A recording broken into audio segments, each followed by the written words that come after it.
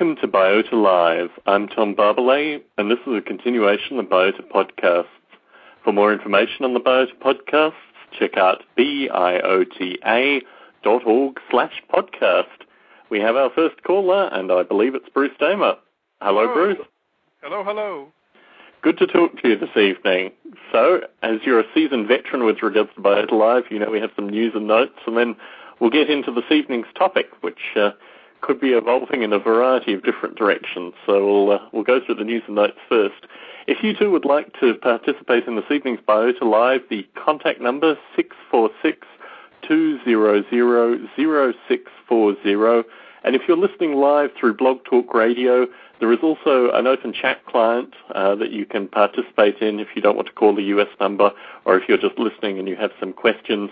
So please feel free to use the chat client if you have something to add to the discussion.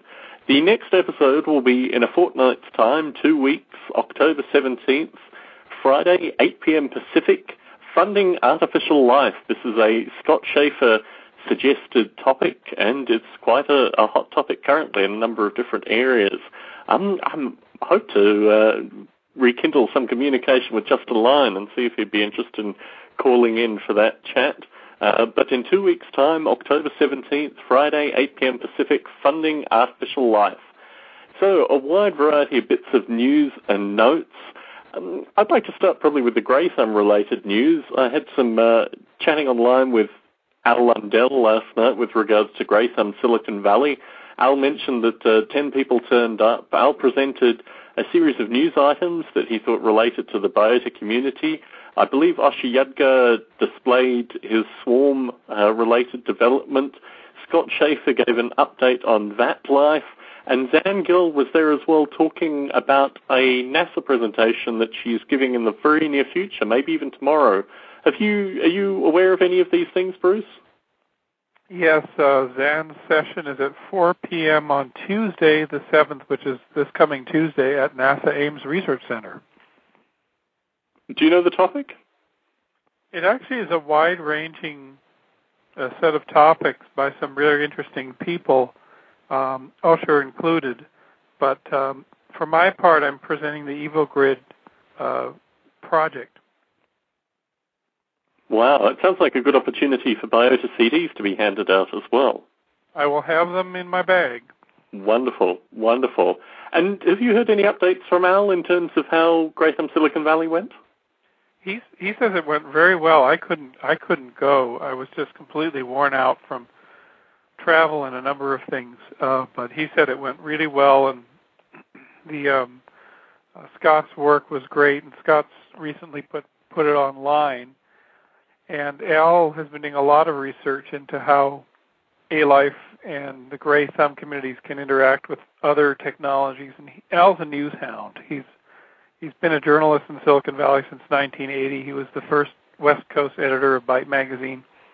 So he just absorbs and associates news items. And I think in a sense he's finding a role within Grey Thumb as that role, the journalist and the connector. And he filmed his discussion as well as Osher, Scott's and Zan's discussion as well. So I'm looking forward to seeing the video probably up on Google Video or related video sites, which I'll probably post to the Grey Thumb blog as soon as Al gives me the link. Well, the other Grey Thumb-related news was Grey Thumb Netherlands, and a hearty congratulations to Gerald de Jong. I thought he may be calling in this evening, but I was looking.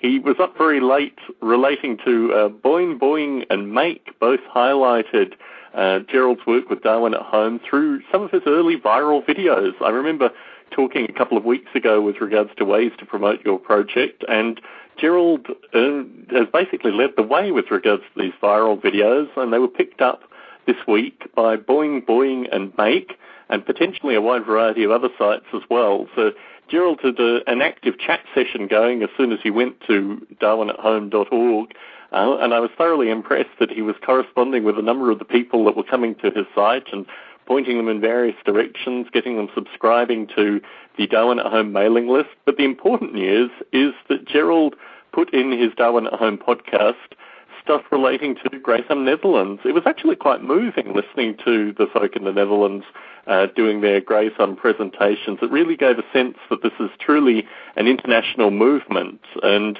I think in particular the sense that there are just so many deep thinkers out there that are all venning together on this idea of artificial life. And although it isn't in my notes, I'd like to put a plug in here for Dick Gordon's book as well that went to press this week. I was looking through the promo-related literature. You have to appreciate this is 125 pages just of promotional-related stuff. I think it's 1,078 pages long. Is that your recollection, Bruce?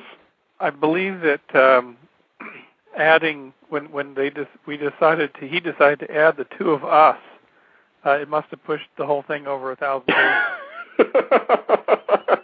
Yeah, I think our combined writing, well, actually, if you include dialoguing, yes. But, I mean, the wonderful thing about the book is how central our discussion is within the text. I mean, it's wonderful to see such a strong dialogue associated with highly topical issues, and also it's really almost Britannica-like analysis of the issues associated with something which is typically, summarized in a single Dawkins book. Dick has gone to great lengths to bring together a wide variety of people from all parts of the debate, and it was a real privilege to actually see my name in there, both as a writer and a dialoguer, when I went through the vast list of people that are involved. I'm sure you probably had a similar feeling, Bruce, as you looked through it. Absolutely, yeah. Absolutely. It's a very impressive volume, and I'm hoping it gets the press that it deserves.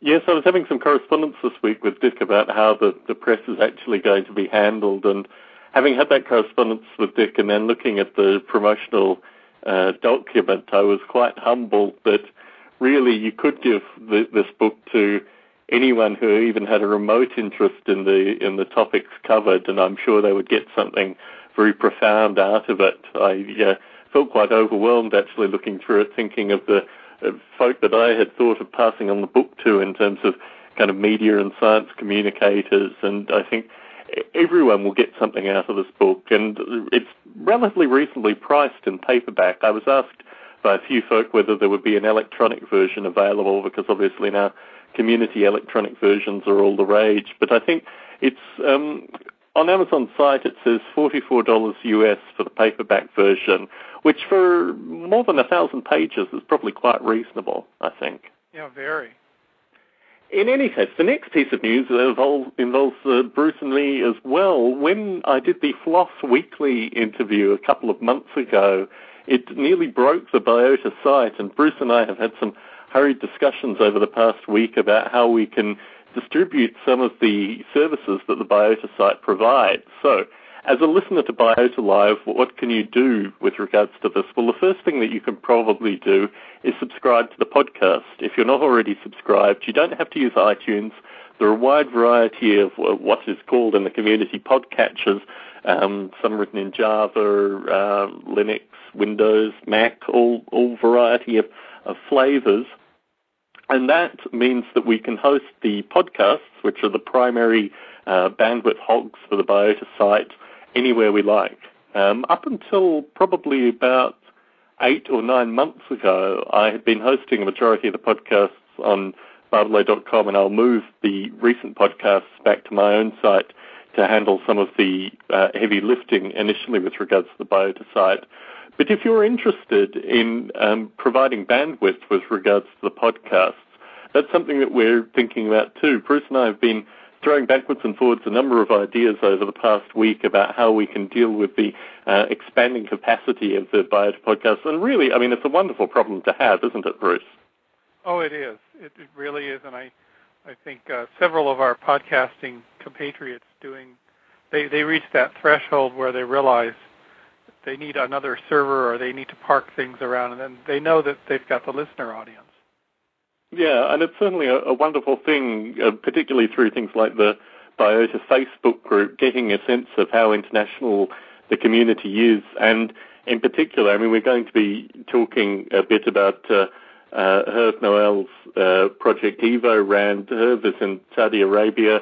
He's also the reason, or one of the reasons, that we have the Biota Lite version of the Biota podcast, and certainly Biota Lite has become remarkably popular. I mean, for spoken audio, you really don't notice any degradation in the Biota Lite version of this podcast. So if you're looking to subscribe, but you may not have the bandwidth to necessarily download the large show formats, I'd check out Biota Lite because the audio quality is similar. So over the next few months, as this progresses, I will give occasional updates to this. I think just by sharing some of the Biota site, particularly the podcasts, between two web hosts, we should be able to handle a majority of the traffic currently. But I mean, the podcast, in terms of listener base, just continues to grow. So this may be an expanding problem that we may have to visit in the next few months. So I have down here EvoGrid update with the view that we were going to talk about open source this evening, Bruce, but I hear that you want to talk a lot about the EvoGrid. Some of my own feedback. Last week I put in the feed the video footage, or at least the last 18 minutes of video footage, of the Biota 3 breakout group circa 1999. And I think I've referred to it in previous podcasts, and I thought this is ridiculous. I can probably put it in an MP4 format so other folks who listen to the podcast through the podcast feed can actually download the video and actually get a sense of, what an artificial life community of 30 people, all very interested in a focused project like the Biota World project was at the time. But what was always interesting to me is that part of the video, I'm not sure if you went back and looked at it, Bruce, there is a component, and I think, my mind's gone blank, the fellow from Sun. Yeah, that would have been Jan Hauser. Jan Hauser. He asked a question about, in terms of the people in the audience who had not necessarily a vested interest, but depended on the results of Biota World for their continued development. And I think a majority of the audience raised their hand in terms of actually having a stake in the continuation of the project. For me, that was very powerful as a kind of historical reference, because you see shortly after that period of time, through a variety of factors, a large portion to do with academic and commercial funding, but certainly of the group there. I mean, Jeffrey is there, Gerald is there, obviously you are there standing up, but a large portion of that community is no longer part of the kind of broader Biota discussion. And if you look at the period of time from Biota 3 through to Biota 4 through to when we started doing, the Biota podcast, or even when I picked up my editorial duties with Biota.org, a lot of change had gone through the community. As I was watching it last week before I put it in the feed, a question occurred to me, which I think is a question which ultimately will hinge on the success of the EvoGrid in terms of the participating project. When you look at the footage from Biota 3, when you look at people raising their hands, Bruce, what have you learnt in terms of how to structure a project that will not, fall the same problems that occurred with regards to the Biota World project? Well, what's interesting is we had sort of put out a grand vision of how do we get all these different artificial life simulation environments to work together. And the agreement of the group was the first thing that they needed was a web portal to direct people to all the different simulations. So that was sort of the low-hanging fruit. And to some extent, the Biota.org site, the former Artificial Life Walk of Fame did that, but that was offline. And then the Biota.org site did that. The one thing that did come out of it that was an active collaboration was there was people from Math Engine who built a physics engine for gaming were there and presenting, and Tom Ray was there and presenting, and they got together and he built a Japanese-funded project called Virtual Life, which was actually Carl Sims' Swimming Creatures running in real time. And I got a CD of this in 2000 and installed it, and it ran. And I think that was probably the Tom Ray's last effort directly in the artificial life field. So at least one collaboration came out of it. I think Gerald was very, very inspired by the meeting. But the failure to kind of do an entire sort of scope of what we had drawn on the blackboard was directly due to unforeseen circumstances in the .com crash that was about to happen, only months or 6 or 8 months later, that forced me to go off and basically win clients, customers with NASA and Adobe to keep Digital Space going. And the fact is that you do need to have a beating heart. You need to have someone who every day gets up and is driving the process, whether as a volunteer or on a grant or something like that. You have to have someone they're really a big chunk of their job. And I feel now with it in 2008, given that the EvoGrid has become sort of a research passion for me, and it's also the subject of my PhD research, that I'll be that beating heart that will get up every day and see how to move it forward. Yeah, there's a complicated element with regards to open source, which is going to be the topic for discussion this evening. But I think the interesting thing that I took away from watching the video, I first saw it about 2 years ago, and many thanks to Al Lundell, who's both the origins of the video and also the person who digitized it, put it on a DVD and sent it to me about 2 years ago. I watched, and there's probably 3 or 4 videos worth, maybe 6 hours worth of video that Al has with regards to Biota 3, and I watched it over probably a 2-evening period. I found it very, very moving because you really got to see, in some regard, the passion of the participants, but also, as you say, the inevitability of the .com crash, the immense sense of hope and sense that this would be continuing for, decades to come, the kind of funding and intelligence and intellect and interest. And in large part, what happened with open source kind of represents the rebuilding of those ideas, although Jan Hauser talked about open source in his particular presentation. Obviously, Sun was an earlier champion with regards to the open source movement. But I think the distinction of what is going on currently and what went on in 99, 2000, 2001, is that we have a group of people, fundamentally myself and yourself included, Gerald, the list of names go on. They've all participated in Biota Live. A few haven't, but we'd like to have them on, who are all passionate but aren't necessarily getting paid. In fact, the majority of us aren't getting paid at all and haven't been paid for probably more than a decade to develop what we feel passionately about. So that is the distinction between the contemporary community and historically what I saw in the crowd of Biota 3, is that whilst you have a group now who may not have the finances to attend an international conference, we have people that are listening to this podcast who are doing their own tinkerings. Again, shout out to people like Herb Noel and Scott Schaefer, who have both launched their projects publicly this week through the Biota Conversations mailing list. But we have a community that is built up around fundamentally hobbyists, people that aren't earning money, that don't have any expectation of earning money, that have an implicit understanding of the way in which they can, pass on and share their knowledge. And this kind of community vision is so centrally part of the open source movement as well, that it's quite fascinating how these two things have been intertwined. I was looking today, and I do recommend for folks who are listening to the podcast to have access to a web browser, that you go to evogrid.org and actually look at Bruce's PhD proposal, because I found the timeline very fascinating, because there are a number of kind of micro steps in the timeline that are missed, but as someone who develops an open source project, I'm intimately aware, the efforts that need to go from 0.5 to 1.0 in terms of development and these kind of things. So in just closing to this discussion associated with the EvoGrid before we get into open source, do you have any updates that you want to put out to the podcast listeners? Yes, and just sort of a short recap of what the EvoGrid idea, it is really just at this point a concept.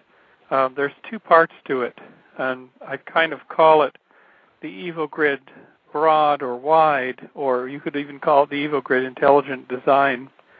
to get back to the topic of Richard's book. But that is where you take existing artificial life simulations where engineers, dreamers, programmers have put in structures. They've kind of intelligently designed them, and to watch for things like environments like Darwin at home. And you allow them to send objects and communicate back and forth. So there's a grid of, so a creature from one simulation arrives in the forest of another. That's the EvoGrid broad idea. And the feeling is that would allow all the simulations to start growing and become sort of citizens of a larger ecosystem. The EvoGrid Deep concept is something else, and it actually came out of a discussion with Richard Gordon during the writing of the book chapters earlier this year. And his chapter, Richard Gordon's chapter, one of them is about Hoyle's tornado and the origins of artificial life. And Hoyle's tornado was a sort of a science fiction-y idea by Fred Hoyle that if a tornado came through a junkyard, would it assemble a Boeing 747? And what Richard Gordon does in his chapter is he sort of takes that as a cue and says, hey guys, if you really want to show that artificial life is a useful field or is a powerful metaphor or tool, you've got to build simulations where you don't have any fingers in the pie. You've got to build a sort of digital primordial soup with properties, but not design things in explicitly. Allow self-organization to occur, which we do see in a lot of software systems, but allow that to go long enough that you have replicating forms and you have things that might be called protobiology. And so that kind of impacted me a lot, and discussions with him on that as I was writing my chapter. And that's, in a sense, what's informed the EvoGrid Deep. And step one for me is to be able to explain this to audiences, because I do a lot of public speaking in a lot of different venues. And it occurred to me a couple of months ago that we need a movie. How do you communicate ideas in the modern time? You put something on YouTube, and if you've got a good animation that explains the concept, people really understand it, something that's a minute long or something like that. So I started sketching storyboards one morning. Just came to me in a dream, just as about everything else does. And now Ryan, who's one of the members of our NASA team that does work for NASA for digital space, is a great animator and using his tools. He's in Australia, and he's taking these storyboards and starting to do the stills, and he'll be doing the transitions. And you can see all that being developed at evogrid.org, evogrid.org. The script is there, and the first little still shots are there. So there will be a very public development of this film. And what the film will do is, in a very abstract, high-level way, show how the EvoGrid Deep might work. And without saying much more than that, it's just kind of, there's a cube that seems to be resting on a grid of graphics processors that grows ever more dense as more processes are added, and particles within the cube gradually are moving quicker and quicker and interacting more and more, and then they become self-organized, and within that cube entities emerge. And I will save the grand finale ending. I won't give that away.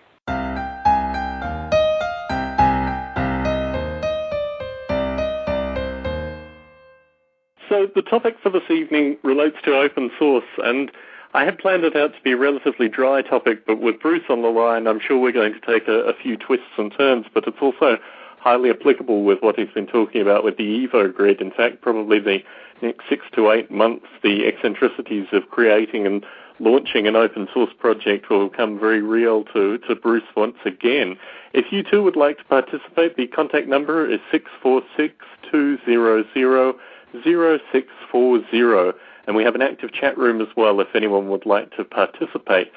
So as I mentioned, the question for this week was with regards to the pragmatic use of open source, and it is particularly topical because Hervé Noël released EvoRAND, And Scott Schaefer released the much-anticipated VAT-Life that has been demoing in a kind of closed demoing environment at Greatham Silicon Valley for probably the past 4 or 5 months.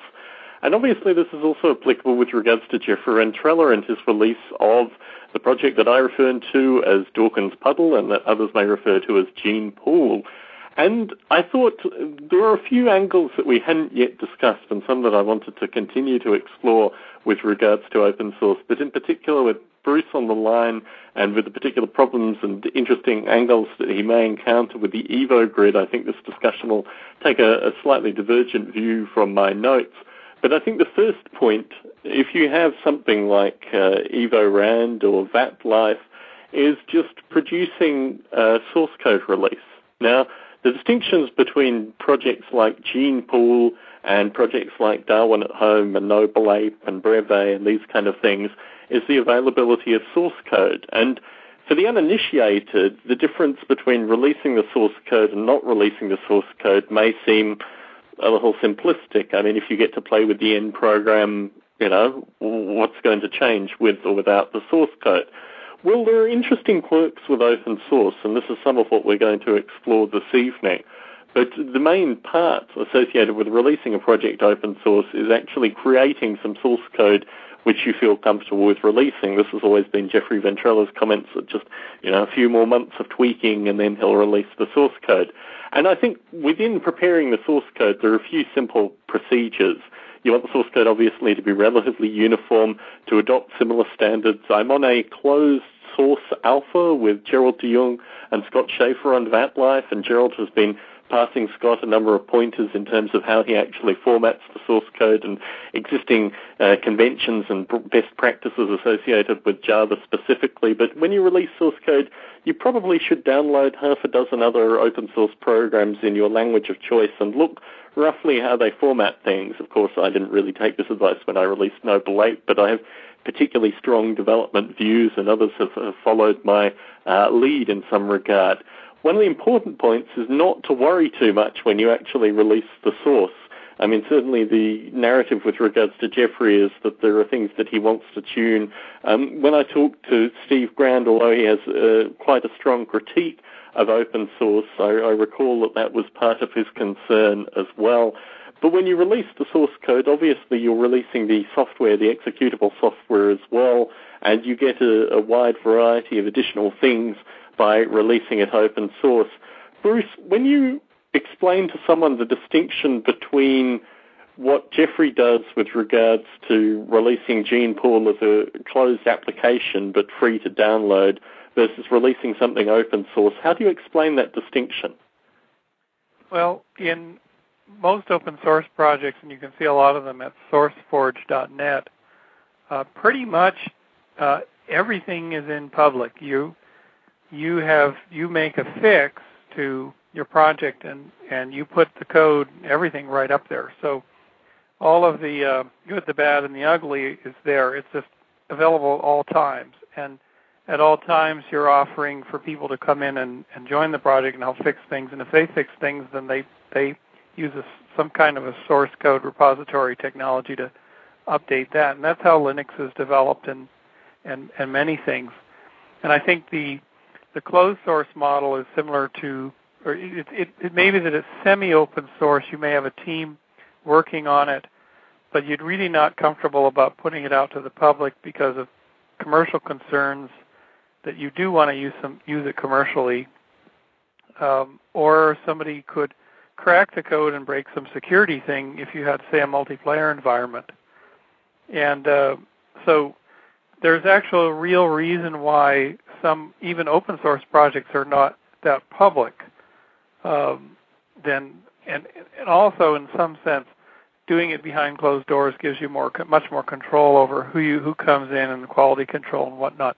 So, for example, the Linux kernel is done by quite a small team, whereas various tools on Linux are done very much in the public. So I hope that gives somewhat of a clear distinction. I think you've highlighted a couple of issues, but an important point to make is that for example, if we're talking here to Herb or to Scott or to Jeffrey or to people who may not even have, joined the Biota Conversation mailing list or are tinkering away and just getting to the point where they want to release something open source, you're typically dealing with just a single person or maybe a couple of, coding buddies who've been exchanging source code with regards to a specific project.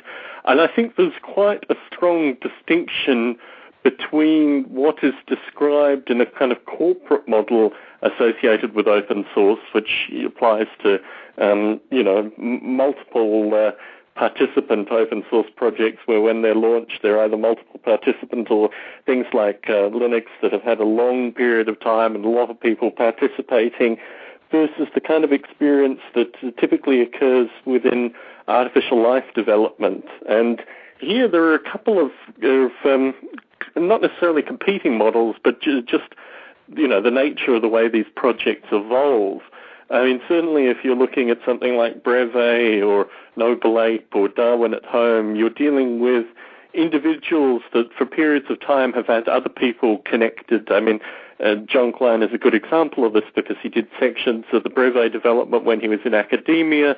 He had assistance from people when he was in academia, and also when he left academia, the people in industry that were using Breve. So you have this experience where there is a single developer and then who has other people that get involved, and then you have a model where projects are inherited and passed on. And I think this has some strengths, particularly if you look at the kind of legacy of deceased artificial life projects, where it would have been wonderful if they, when the people involved had gotten sick of the project or run out of funding or what have you, had put it in an open source domain, so other people who were excited and interested about the project could then pick it up and keep running.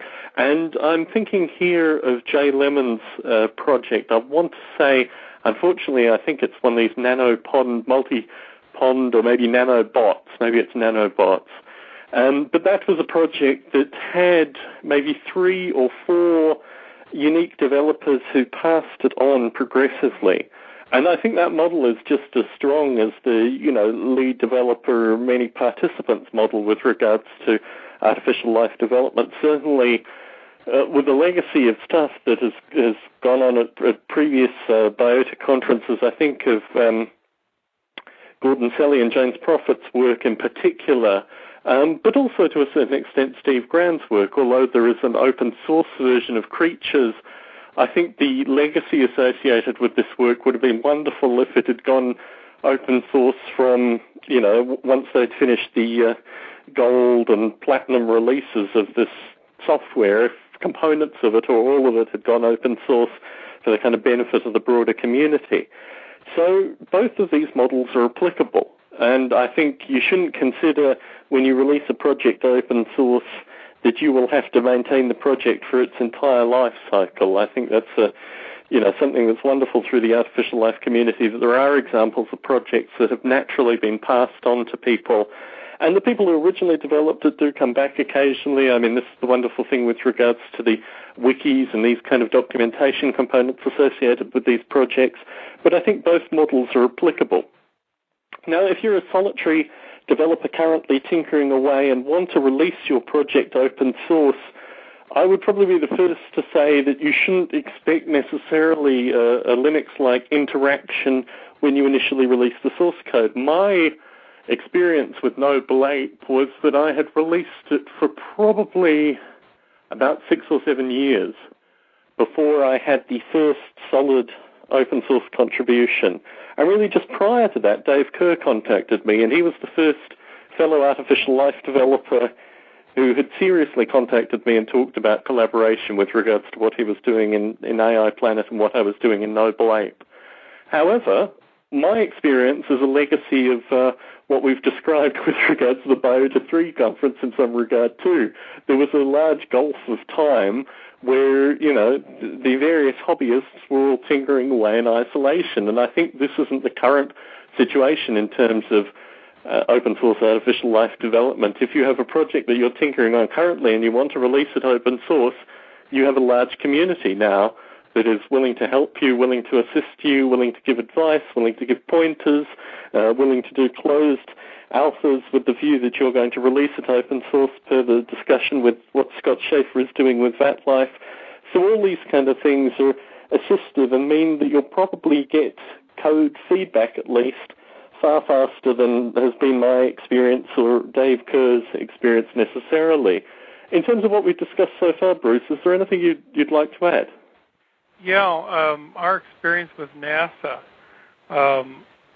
many of the listeners might know that I have a small company, very small company, called Digital Space, and we've done a lot of work in avatars and 3D virtual worlds, and for the last 9 years, I've been working with NASA as one of our biggest customers. And about 4 or 5 years ago, they said, we need a really good open source 3D physics-enabled virtual world platform to simulate space missions like lunar rovers or visiting asteroids or space shuttle missions to the Hubble telescope, for example. And we said, okay, and they gave us funding for years and years and years, and the team in Australia assembled the best open source components they could find in 2004, and we built and delivered this platform, delivered a dozen projects on the platform for NASA, and they're all at digitalspace.com. And the source code and the tutorials and everything are at digitalspaces.net because we call it Digital Spaces because it's one day going to be used by more than just us.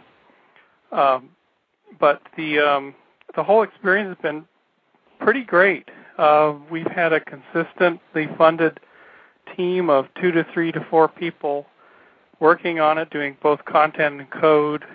We put Python as a scripting language because that'll make it powerful. We've kind of shaped what we think is going to be a really powerful platform, and my dream is to use it as a front end for the EvoGrid.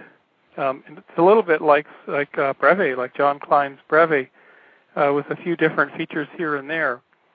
But it's just one of many platforms. There's so many of these out there. But one of the challenges is to get other teams to use the thing. So just like any other platform, it's a developer environment. It doesn't have fancy editors and easy-to-use visual programming tools and drag-and-drop interfaces. It's a coding environment with engines and APIs and facilities. And so unless you're really into that, you're just not going to pick it up. i.e. as a long learning curve. And I think that would be true with most artificial life projects. It's a real challenge to get someone else to get as enthusiastic as you are and take it to the next step if you're done with it. Is that a fair thing in your experience, Tom? Well, I think you've raised a number of interesting points, and certainly we hadn't touched on the idea of open source components yet. But I mean, you've raised that in terms of how you built Digital Space with pre-existing open source components. I think particularly with regards to graphics and visualization, and this was the feedback that I gave on the Biota Conversations mailing list today in terms of Dave Kerr wanting to start afresh with an Ubuntu Linux machine. He was asking, well, if I were to start afresh, how would I do it? And someone chimed in, well, start with Breve because it'll run under Linux and you have all these advantages. You can pick your language. You can use Steve or Python or C++ or C. I believe there's the remnants of a Java interface still, which I'm sure John Klein would be interested in dusting off if he found folks that were interested in using it.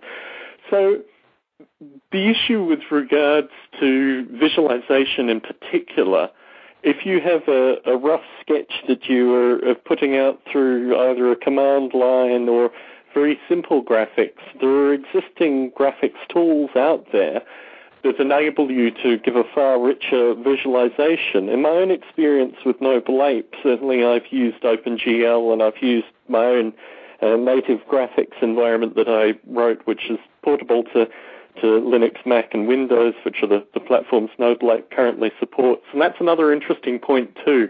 I'll just finish with regards to the graphics though. The ability to not have to reinvent the wheel is one of the fundamental benefits of open source, and certainly what Bruce has touched on with regards to how they assemble digital spaces, or the platform, DESS, it comes through the ability to have these pre-existing components and also a helpful community. I mean, if you look at things like Ogre, which Digital Spaces uses, if you look at even things like OpenGL, there is an existing community of developers out there who will be relatively helpful. There are certainly tutorials and these kind of things. So the learning curve isn't as steep as you may initially assume, and this is one of the benefits of open source. But if we can talk about the multi-platform benefits as well, this is something that certainly came up with Hervé Noël, and it comes up with a number of developers at some time in their project history. I know you guys have been talking about Mac and Linux support for some time now, Bruce. This move is also something that open source can assist with. In terms of Mac and Linux support, what's your thinking in terms of developing open source? Well, what we're doing right now, literally, there's another NASA project coming in where they've requested Mac support. And we were getting ready for this for some time, and that we only chose components that were built and used in other projects on Mac and Linux and Windows, with the exception of one sort of handler that we wrote that was a little bit less dependent. So we're ready. I mean, we're hoping by January we'll have Mac OS and Linux, and that'll improve the appeal of the platform for people to pick up and do projects with. And if you do it right, if you do your planning right, your graphical interfaces are done, they're rendered into the scene, so they're platform independent, and you're supporting OpenGL and DirectX, so you're using some kind of library like OpenSceneGraph or Ogre, and you're using generic physics engines like ODE and things like that, you should be okay. You have to have the hardware, and you have to set up the compilers, and there's a lot of time to do that, and try to keep the single code stream going. It does multiply the work one has to do. And Tom, you can really talk to this, but proper planning in advance should make it possible for your platform to run anywhere. And in the future, platforms like Adobe's Air, certainly Java gives you cross-platform pretty much right away, and Gerald can speak to that. Adobe Air is another cross-platform framework, and if you do your work within those environments, you may already have your problem solved. Yeah, and certainly Joe Ream's discussion with regards to Flash and these kind of things. I mean, Joe's stuff is very visually appealing, and really that's the other component I wanted to talk about, both the visual appeal and also a degree of user interactivity.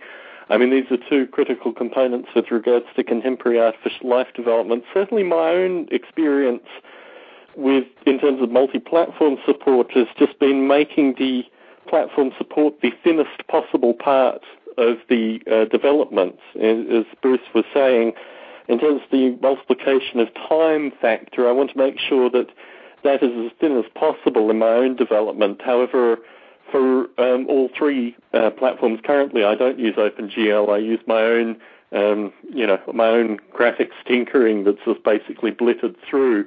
On the Mac in particular, I'll probably be moving to OpenGL, and that will probably cause me to move to DirectX on Windows and maintain OpenGL on Linux. But all these things take a certain degree of planning.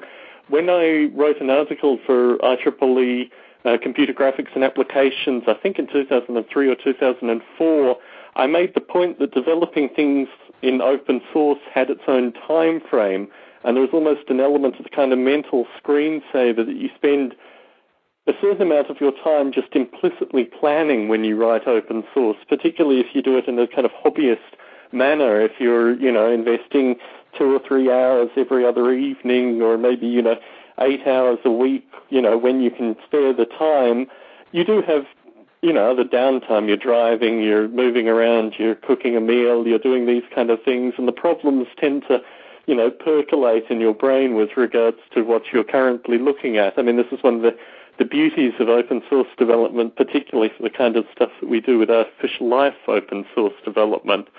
So, I mean, all these things come together. I think we've probably canvassed a few important issues, but I wanted to put out a paradox, which I'm coining with regards to Steve Grand, because he has talked about this with me privately, and I believe also potentially publicly in at least one of the interviews that I put out in the Biota podcast.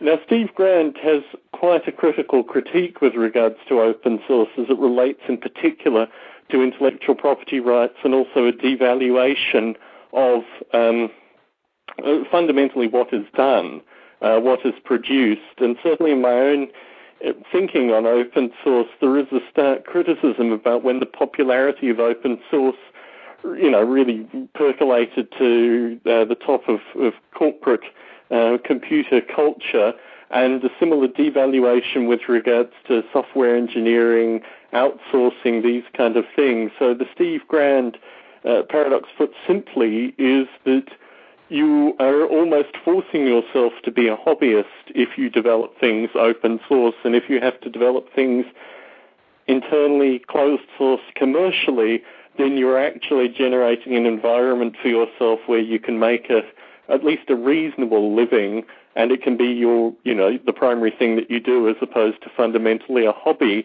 Now, Bruce, through your discussion, I mean, this hasn't been the case with regards to what you folk do with NASA, but in terms of that criticism, do you want to talk to Steve Grand's concerns? Yeah, I think perhaps Steve has sort of bounced, from what I can see, he's bounced between doing things on his own, starving in a garret and doing brilliant work on his own, and then been bounced into a kind of frenzied startup with investors and business types. And I think that it's between a rock and a hard place.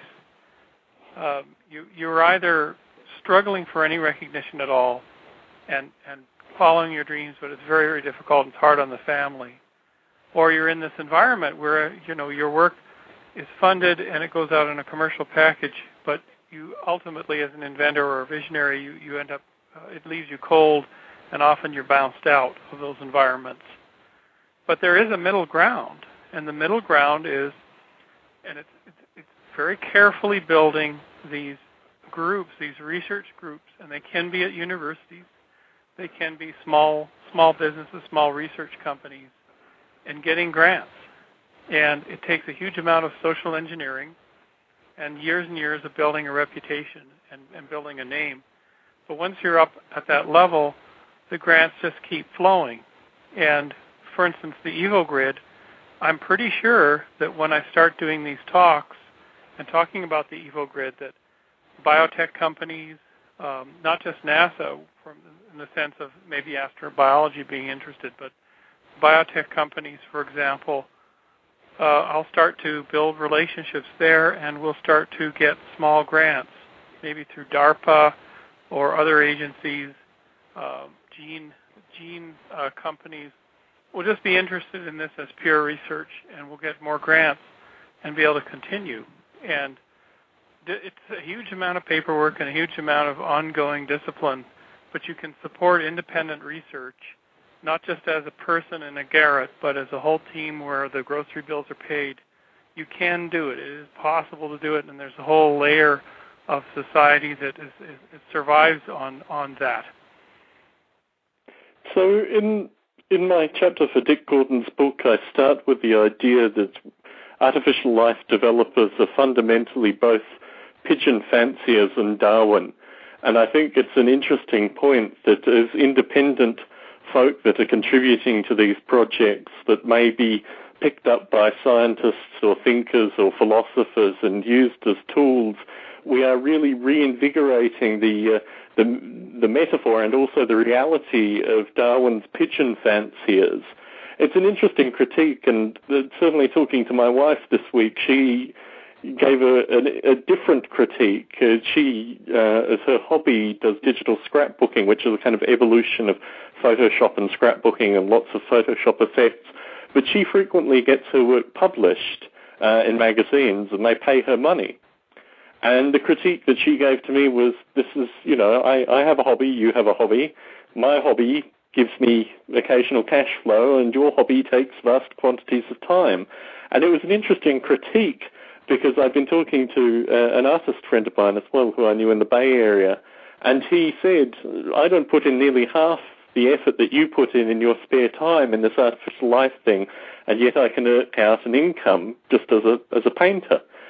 And it was, both these things came to me during the week, that this is fundamentally rephrasing, in some regards, Steve Grann's paradox, but perhaps we need to embrace the fact, in some regard, that there is something authentic and good about what the folk who continue to develop artificial life as a hobby are doing, but maybe just some reinforcing, perhaps monetization, perhaps thanks, perhaps ways in which the value of what is being done collectively can be shown in even a short-term sense is important. Now, in some regards, I do follow the vision that you're saying, Bruce, with regards to the very long-term projection that if you continue to develop artificial life in the way, and this is ultimately Larry Yeager.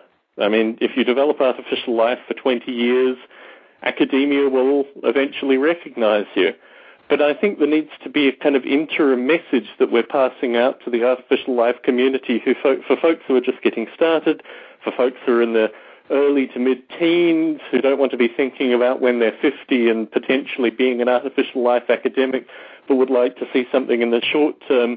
And I think this is also, in some regard, a criticism of open source, that open source needs to mature and actually understand its commercial responsibilities, but also its hobbyist responsibilities as well. And fundamentally, there are no existing open source bodies that provide that. I've had recent interaction with the OSI, the Open Source Initiative Board that controls the open source licenses, and I got the sense through that interaction that this wasn't a body that was going to be representing my future interests and aspirations in open source, and probably none of the folk who contributed and developed open source in a similar frame that I did, fundamentally like other artificial life developers.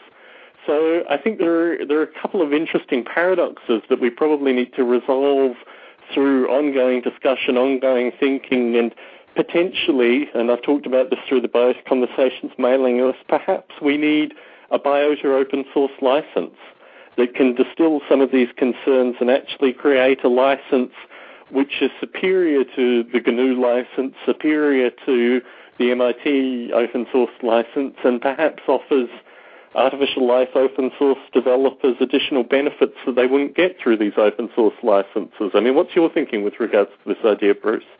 Yeah, in fact, if you look at what's happened with the Creative Commons, which we were working on with Larry Lessig and his group in 2002, which is, of course, a kind of a new sort of a replacement for the idea of copyright, eternal copyright. And that, what has happened is that there's now quite a few number of variations on the Creative Commons license that are very purposeful. There's sort of an academic commons license, there's a founder's license, and in a sense open source, or GPL, or whatever you might call it, as a one-size-fit-all doesn't really work as well as it should. And you find people modifying their beta agreements and modifying the GPL and stuff like that. So it possibly is a need. NASA has its own open source license that's different. And there probably is a need for something for artificial life. And that's certainly my critique of the OSI board, was that I presented them with a license that I had Noble Ape under, which meant that if folks were going to profit from and make closed the Noble Ape source code, as has occurred historically, that, I would at least be contacted via email, which I didn't think was an unreasonable request, but the OSI board didn't have a license that fit that bill, and also didn't really want to go through the process of verifying the Noble Ape license and that parameter. And what occurred to me through that interaction was that the OSI board was just the wrong mechanism with regards to these kind of licenses. But if we had a group set up, a group of biotans that who prompted the OSI board to consider a license that we could tailor to the specifications of the community that also included things like reinforced copyright. I mean, that's my real concern with regards to the GPL and Creative Commons.